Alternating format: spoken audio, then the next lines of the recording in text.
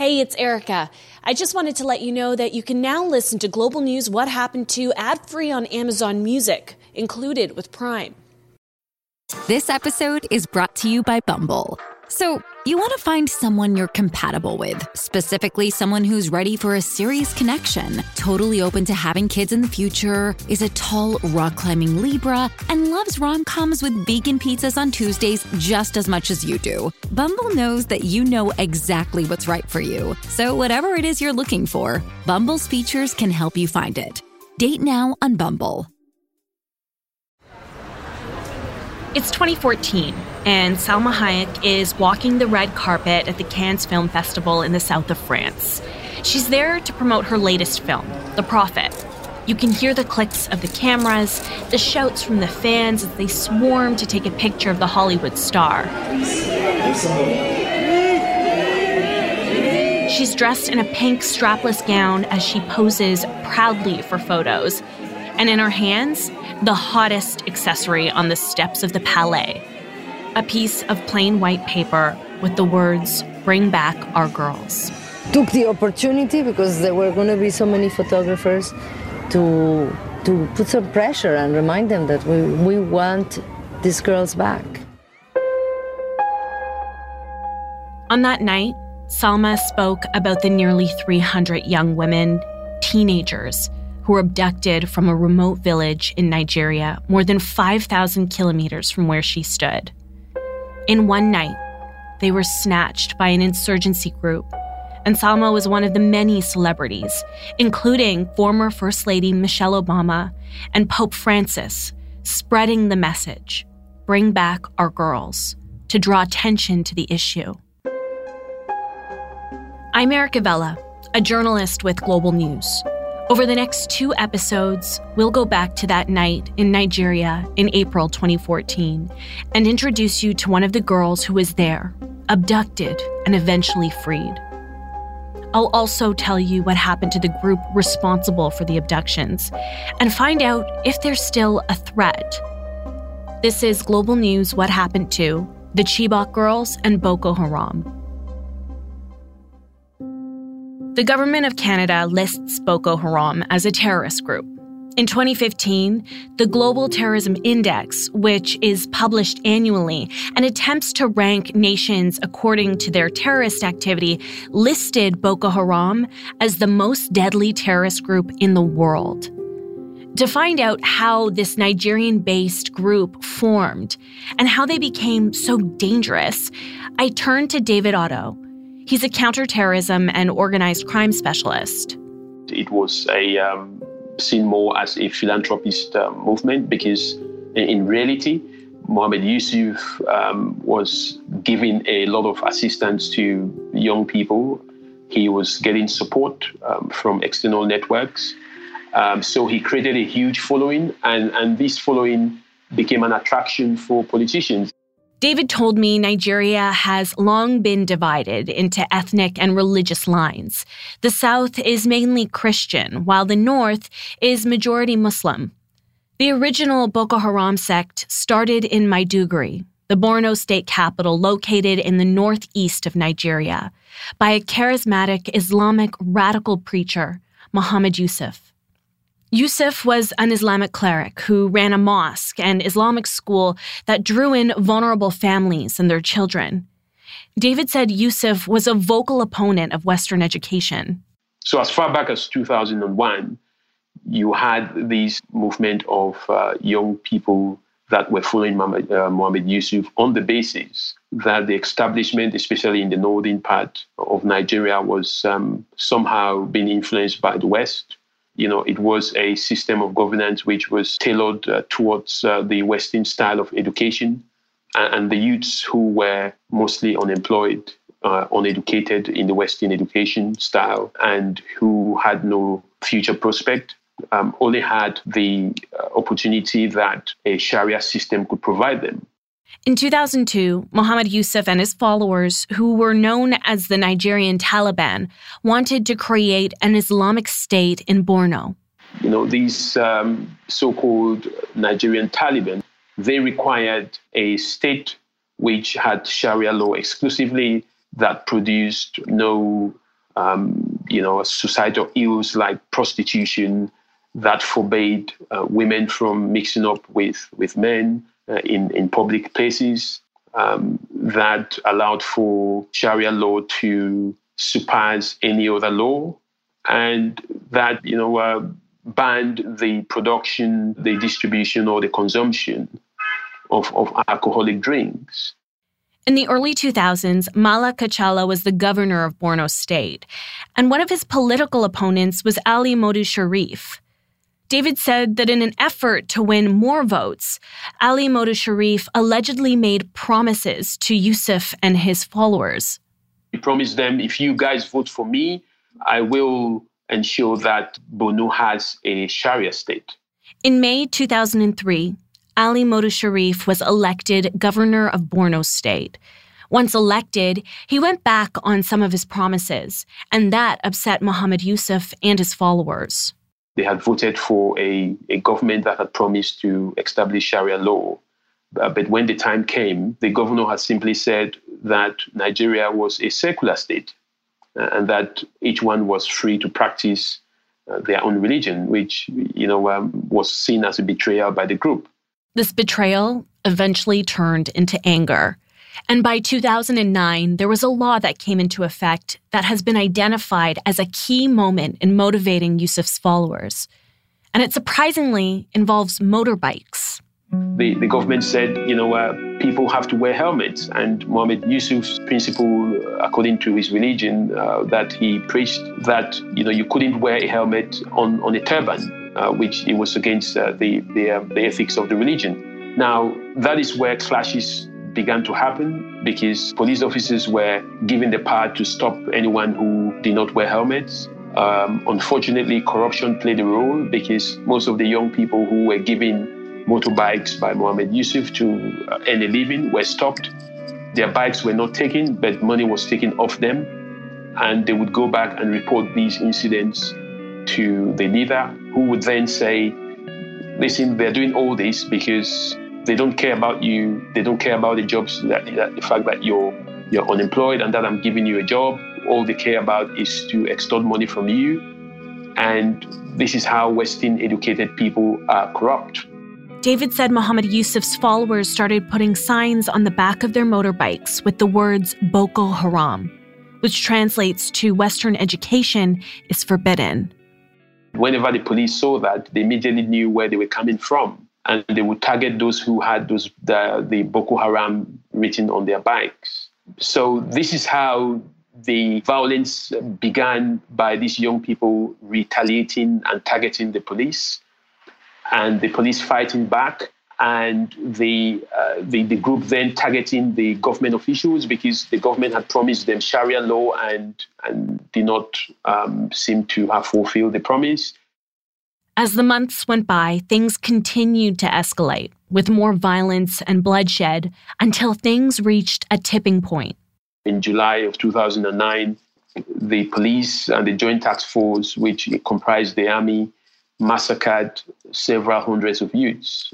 And this was because of an incident which involved, I think, 2 young men that were stopped by the police for not wearing their helmets. And they refused to stop because their excuse was that the police was not stopping them to enforce the law, but to extract money from them. And they were shot dead. So Mohammed Yusuf's group planned a protest march, ordered some weapons, to retaliate against the police. And this is where everything broke loose because the police had gathered intelligence that the young men who were protesting, were armed, and several of them were killed. Mohammed Yusuf was captured by state forces and was killed while in police custody. David said that's when the group declared war on the Borno government. The war was exclusively a very brutal one. They would assassinate politicians wherever they could find them. They would launch attacks on police stations and steal weapons, kill police officers because these were the main targets. They would invade prisons and free prisoners because they needed manpower. The initial targets at the time was not the local population. They were very specific in their targets. They would target rich people because they considered them the elites who were benefiting from the wealth of the state without equal distribution to the youth. They would attack anyone who was found to be a sellout or somebody who reported their activities to the government officials. So schools were being targeted again because they believed that Western education was the source of the corrupt governance system. So they would burn down schools because they didn't believe it produced any positive impact to the community. To deal with the attacks from the group, the government called in the army.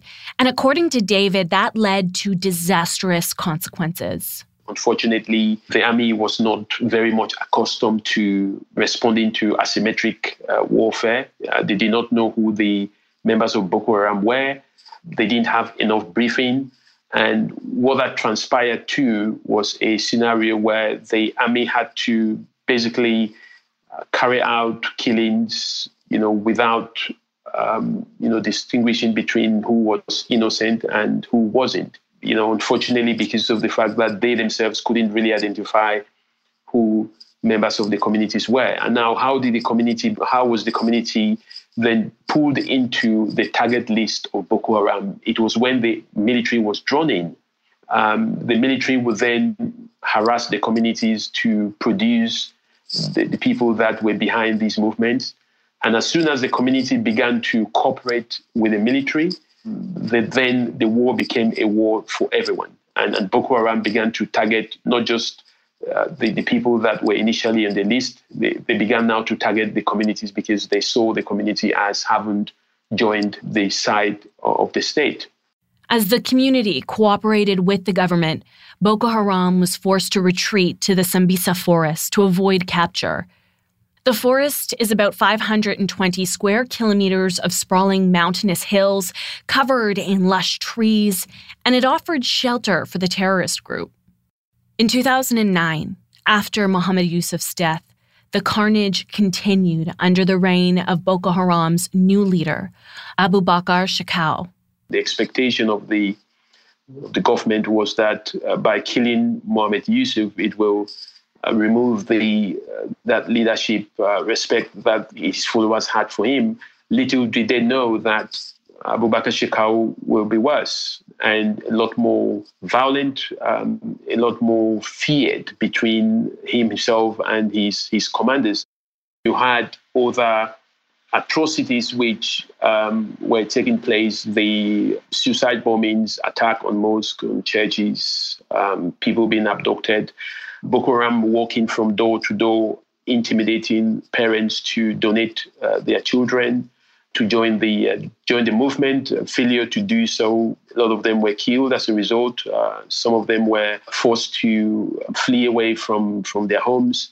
So Shekau's leadership, mantle of leadership, was one that backfired. In 2011, at least 21 people were killed, and over 60 others were injured after a bomb erupted at a United Nations headquarters. Boko Haram claimed responsibility for the bombing. Under Shekau's leadership, Boko Haram cemented their terror on April 14, 2014. I remember the story clearly. 276 girls were abducted from a boarding school in Chibok, a small town in northeastern Nigeria. Over the past 7 years, I have often wondered what happened to those young women. So I turned to my colleague, Brennan Leffler. He's a freelance investigative journalist and a documentarian. He traveled to Nigeria with Canadian journalist Melissa Fung in 2017 and 2019 for their documentary called Captive. So we first traveled to Nigeria in 2017. We were speaking with a fixer named Kabir. He's a journalist in Yola, which is near Borno State, which is the birthplace of Boko Haram. Kabir had covered the insurgency extensively, and he knew a lot of women and girls who had been kidnapped and either escaped or been rescued. So we were talking to him about trying to meet some young women who had come back for them to tell us what the experience was like and how they were doing. Because obviously when you go through something like that, it's not over when you escape or get rescued. The trauma follows these girls, and they were girls. We met 3 young women who we were following. And the youngest of them was 12, and I think the oldest was 15 when they were kidnapped. So the things that they told us, very difficult to hear. Brennan also introduced me to Grace Dinladi Saleh. Grace was in Chibok on the night of the kidnappings. Her husband, Dinladi Saleh Idrissa, was the town's doctor. After they got married, they lived in Chibok, a remote town made up of several villages where Dinladi was the only doctor, and electricity was so scarce they had to use a generator. In the middle of the night, on April 14th, Grace and Dinladi were in bed when the ground shook. Our generator was on, and it was after like maybe 2 hours or so that my husband hurriedly, like we had the entire house shake. Like we had this sound boom, and the entire house was shaky. The glasses, the windows were shaky. And my husband decided, okay, let him off the gen. Maybe there's something wrong outside that we don't know. Maybe the gen is faulty or something. Within moments, Grace realized the sound they heard was not the generator. Instead, it was something far worse. Her husband and Lottie rushed into the house and banged the door and rushed into the room. He just screamed in Hausa language, trying to tell me that, oh, these people are around. And once he said these people are around, I already know who they are. So immediately I fainted. That was the first thing that happened. I fainted. I just slumped to the ground because I knew from all the stories we've been hearing, once they attack, it is just death. There's no way you can come in contact with them and be alive, except it takes a miracle. Boko Haram invaded the small Chibok village. Grace was just a few kilometers away. I was horrified. I couldn't breathe. It's the same thing with my husband, but I think he was braver, but I couldn't breathe.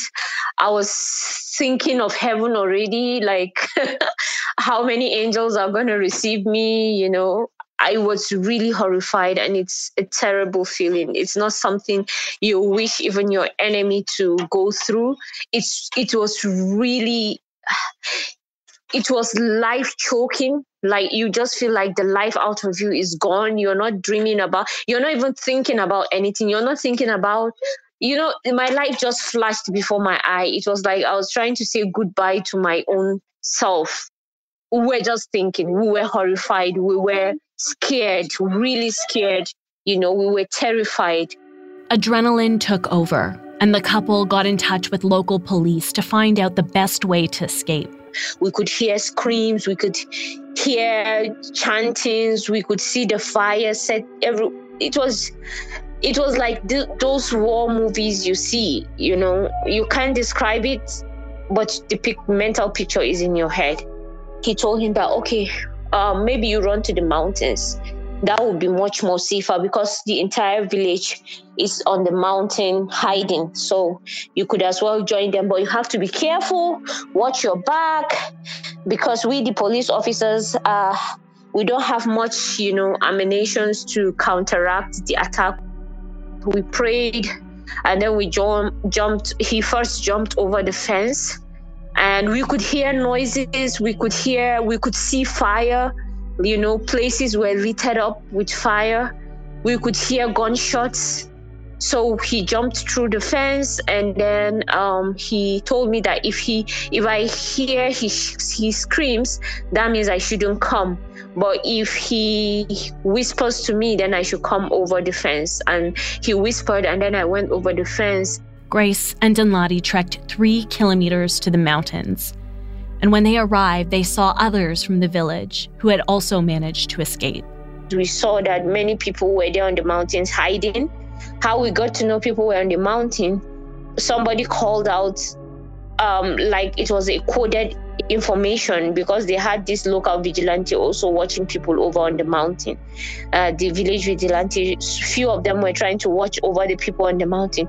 So they call out in the local dialect, and then my husband responded and they say, okay, come over here. Most of the people from the town are there. And then that was how we now found a place behind the mountain and we stayed there. And although we couldn't literally see everything that was happening, but we could see cars, we could we could see the lights, fog lights of cars, movement and lights and, shootings and exchange of fire. At some point, we'll have to lie down so that, we would not be hit by any of the stray bullets that was being dispersed. As bad as things were while on the mountain, Grace learned of a shocking turn. Someone had told her about the abducted schoolgirls. So one of the vigilantes came back. The man was saying that he thinks these girls were being kidnapped.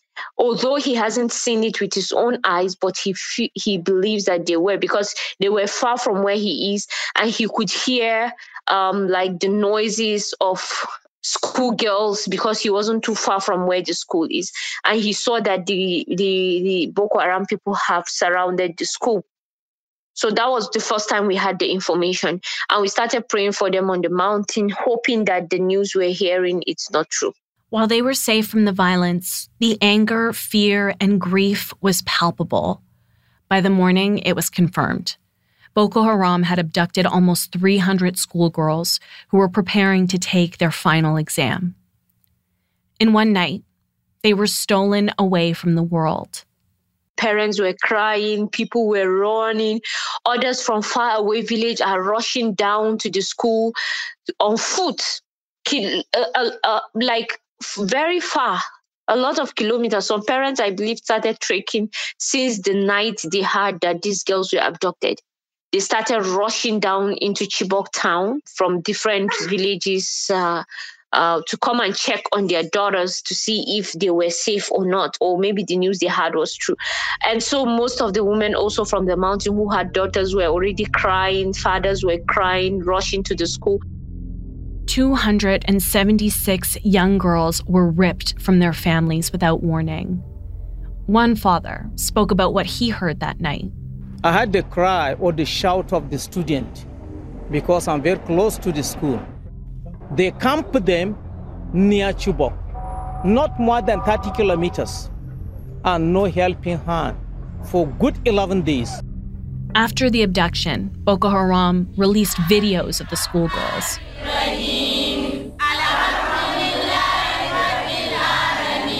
The video shows the girls dressed in dark-colored robes.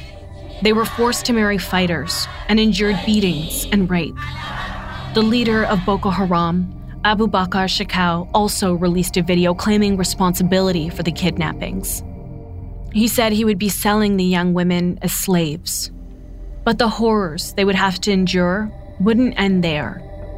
One who escaped wrote about her experience. I was among the girls trained to shoot. I was also trained how to use bombs and how to attack a village. Osai Ojego, the director of Amnesty International Nigeria, said she vividly remembers the grief relatives and the community members felt following the kidnappings. Families in Chibok were distraught. Definitely, those of us watching the scene unfold on TV and hearing about it on radio and seeing the news reports, we couldn't believe it. And a lot of family members in neighboring villages reached out immediately to the schools. They wanted to see how they could support. Everyone was asking the local authorities what they were going to do about it. Families stayed in the school area for days, crying, weeping. And then that was when they also started organizing themselves, because they quickly learned that the government didn't think this was such a serious issue. Osai says people were angry. They accused the Nigerian government of acting too slow. There were even reports that the Nigerian military was warned the attack was coming, but did nothing to stop it. Amnesty quotes senior officers as saying 2 Nigerian military bases were alerted repeatedly, but shied away from engaging the heavily armed militants. They had warning that this school was under threat and nothing was done to save these girls. The first reaction of the Nigerian government was quite worrying because they were in denial. They said no girls were taken. Then they tried to say, okay, we're trying to get information. Then they tried to reduce the number. Oh, are we sure? We don't yet have the exact numbers. And to date, I think even the number of 276 is symbolic. The girl, probably more girls were missing or taken. But due to the lack of response at the initial stages where we could have gotten more information, we'll never know for sure how many girls were taken that night. And so a lot of the civil society felt government should have a plan. So they shouldn't just say, to the families, we're going to find your girls, but they should share a plan about how they will go about it. Of course, the government came out to say that since this is a very delicate situation, they don't want to give away their intelligence and they need to have some amount of information secrets so that the military can carry out their task. The lack of transparency in the process all through was worrying and led to quite some misinformation in the public domain. And government did not do much to allay people's fears or to correct the misconceptions. The outrage grew and extended to other parts of Nigeria. So initially, the plan was, let's have protests in front of various government agencies. So it was mass protests in the streets of Lagos and Abuja. And gradually, a media campaign was also evolved, whereby activists to give interviews, people were reaching out to those who were in Northeast to see how they can reach the families of the missing girls. And social media also played a role. And someone coined the hashtag #BringBackOurGirls, which then quickly took a life of its own and got people who would not normally be called NGO people or civil society activists now also got more involved in campaigning and calling on the government to do something. Bring back our girls now and alive. Bring back our... Weeks later, the hashtag reached North America, and Michelle Obama spoke about the abductions. Like millions of people across the globe, my husband and I are outraged and heartbroken over the kidnapping of more than 200 Nigerian girls from their school dormitory in the middle of the night. This unconscionable act was committed by a terrorist group determined to keep these girls from getting an education. Grown men attempting to snuff out the aspirations of young girls. And I want you to know that Barack has directed our government to do everything possible to support the Nigerian government's efforts to find these girls and bring them home. The video was released along with a photo of the First Lady holding a plain white sheet of paper with the words, "Bring back our girls," written in black marker, and a tweet that read, "Our prayers are with the missing Nigerian girls and their families. It's time to bring back our girls." Suddenly, we began seeing photos of other celebrities, Kim Kardashian, Dwayne Johnson, Malala Yousafzai, and many others, all using the same hashtag. It took intervention of notable women like the then First Lady of the United States, Michelle Obama, tweeting about it and carrying a postcard with hashtag #BringBackOurGirls. And people like Malala, who, of course, people knew her story as a young girl fighting for education in Pakistan, who was shot by the Taliban, also calling Bring Back Our Girls and seeking audience with the president of Nigeria then for that movement to pick up online and then led to greater mobilization of people across Nigeria. So it now went beyond Lagos and Abuja and Chibok, of course, where the girls were taken in Borno State, to a national call, a regional call, and an international mobilization strategy. Osai says the Bring Back Our Girls campaign was really a first-of-its-kind social media campaign, and it brought the world's attention to the plight of the 276 young girls who were abducted thousands of kilometers away. People in North America, Europe, and other parts of the world put pressure on the Nigerian government to do more. What #BringBackOurGirls showed was that online activism was going to transform the way we mobilize and campaign for human rights, particularly for women and girls. It also showed that if you find the right spokespeople, because in this case, Nigerian women just speaking about the issues that concerned us did not resonate with the world. But when women leaders, global leaders, started tweeting, "Bring back our girls," it got attention. So international recognition is important.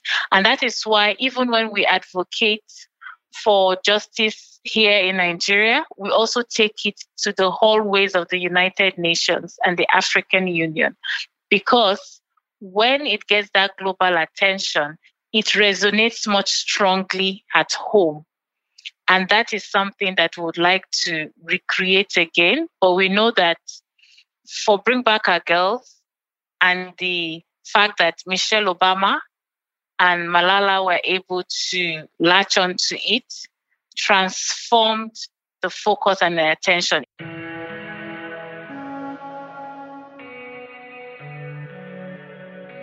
Weeks after the abduction, Grace said she visited the school to see firsthand the devastation that took place on April 14th. I saw the hall where the girls were taking their exams as of that time. I saw their uniforms that were half burned.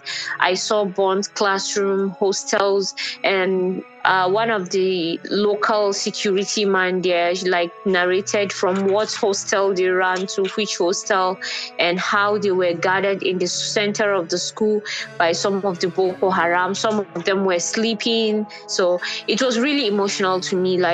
I can't imagine being a student, just an innocent young girl trying to write my final high school exams, and then this thing happens to me. And some of them have not been found yet. Of the 276 young women abducted, 57 escaped. Another 107 were released. There are still 112 girls missing. Grace and her husband lived through that night in 2014, but it continues to haunt them. She told me it's something that thousands of people in Nigeria experience every day. People are still living in fear. Let me tell you the truth. This is 7 years? People are still living in fear. The fear is still there. Of course, even I myself, I still live in fear. I'm very devastated. Anytime I hear about Boko Haram, even in the news, I'm scared. Not even talk about knowing that I'm within the same vicinity with them.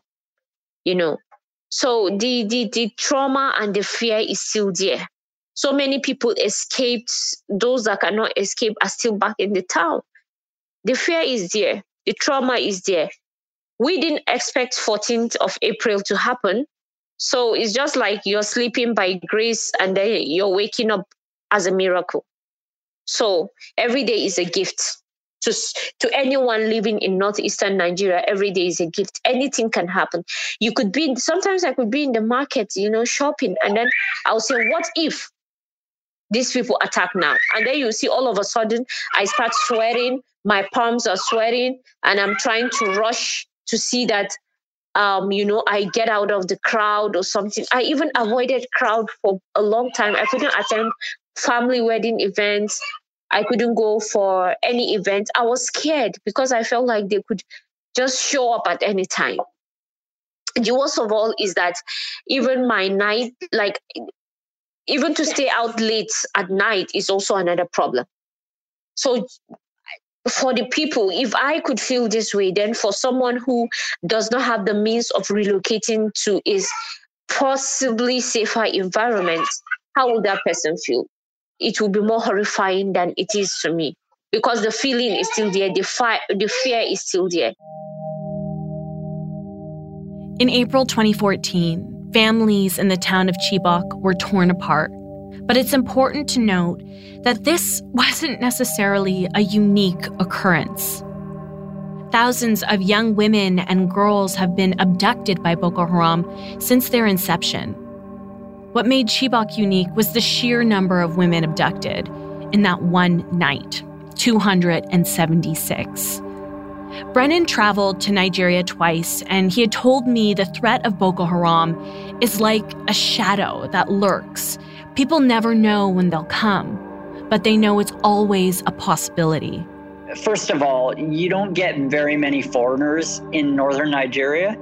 So foreigners showing up is very dangerous to the foreigners, but also potentially to anyone that is seen with them. So the girls that we spoke to, we had to hire our fixer, to hire a driver, to pick them up and take them somewhere where they wouldn't be visible to the general public, because if anyone would see them with us, they could be targeted and targeted with violence or insults. There's a lot of fear and tension around discussing this, and we had to be very careful to not allow anyone to see these girls with us for fear of what might happen to them once we were gone.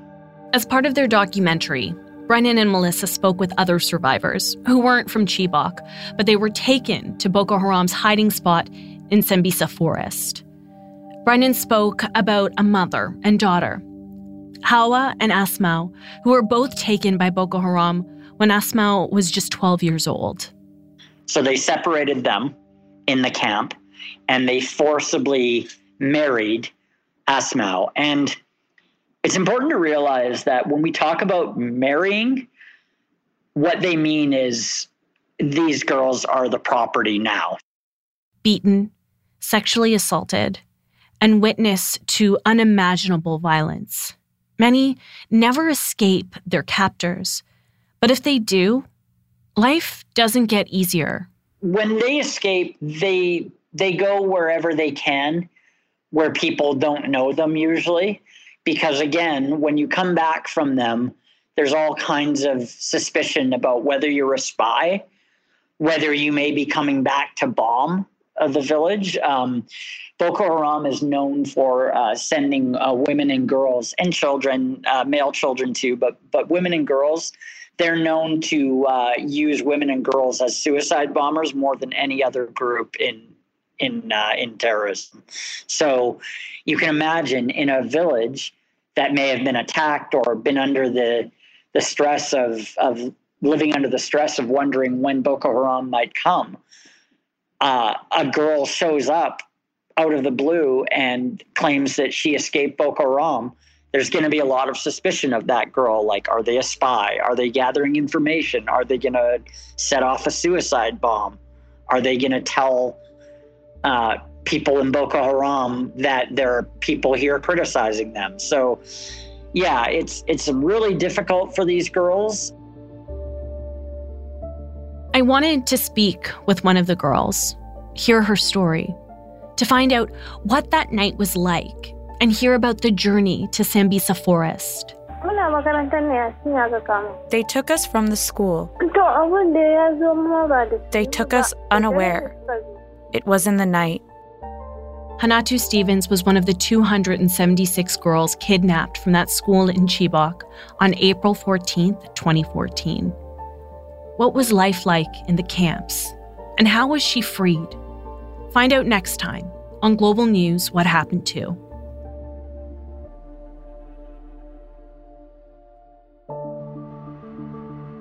Global News What Happened To is written and produced by me, Erica Vela, with producer Dila Velazquez. Our audio producer is Rob Johnson. Thanks to Stephanie D'Souza for editing assistance. A special thanks goes to Brennan Leffler and Kabiru Anwar for their help contributing to this episode. Also, thanks goes to Drew Hasselbeck, supervising national online journalist for Global News. Let us know what you thought of this episode, and please share it with a friend. It will help us grow the show and bring you more incredible stories. You can also help us by giving us a 5-star review on Apple Podcasts or wherever you listen. You can also reach out to me personally. We're always looking for new stories. So if there's a new story you want us to revisit, you can reach me on Twitter at Erica Vella or email me at erica.vella@globalnews.ca. Thanks so much, and we'll see you next time.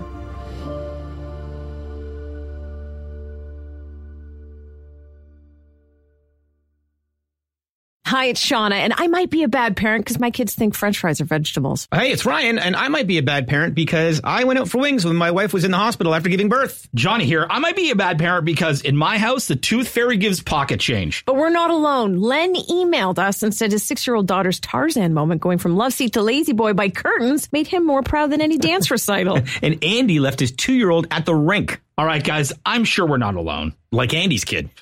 For stories and confessions like this, make sure you check out our podcast. It's called Bad Parents, and it's available wherever you get your podcasts. I left a glove at the rink.